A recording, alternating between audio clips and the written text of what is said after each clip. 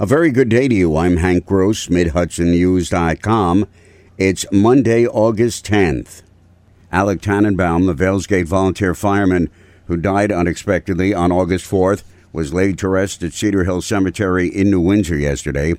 Tannenbaum, who is a career firefighter with the West Point Fire Department, was honored with a large turnout of firemen from across the region during a procession that led to the cemetery where a private service was held.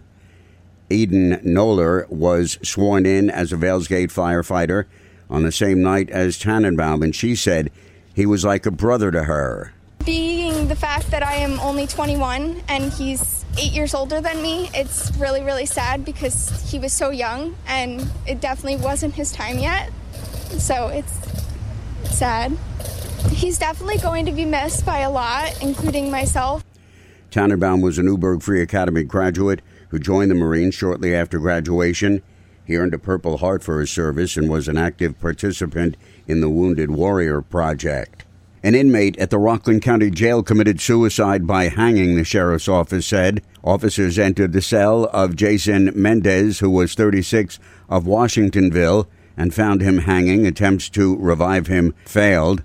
Mendez was awaiting trial for the killing of Melissa DeLoach and for mowing down her family in an incident that took place in February of last year at the 7-Eleven store in Haverstraw. Several companies are exploring possible locations in Sullivan County, many of them in e-commerce.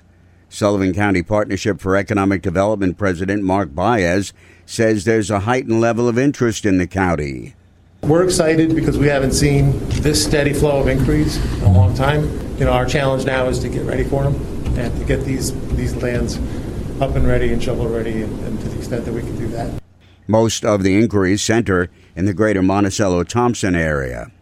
A single-engine plane that was taking off from a private airstrip off Freetown Road in Medina Friday afternoon flipped over, Plattekill Town police say. The aircraft's brakes apparently locked up, sending it nose over end. The two occupants got out with only minor injuries, according to authorities. The Pomeroy Fund for New York State History has selected the Historical Society of Newburgh Bay and the Highlands as a participant in the matching grant program geared toward raising funds to support safely reopening under the state's guidelines. The fund was established in April of this year through a partnership between the William G. Pomeroy Foundation and the Museum Association of New York. The Newburgh organization is among 21 selected statewide to participate after they submitted proposals that outline plans for reopening, identifying multiple funding sources, creating ways to grow donors, and collaborative partnerships to find new avenues of support. I'm Hank Gross, MidHudsonNews.com.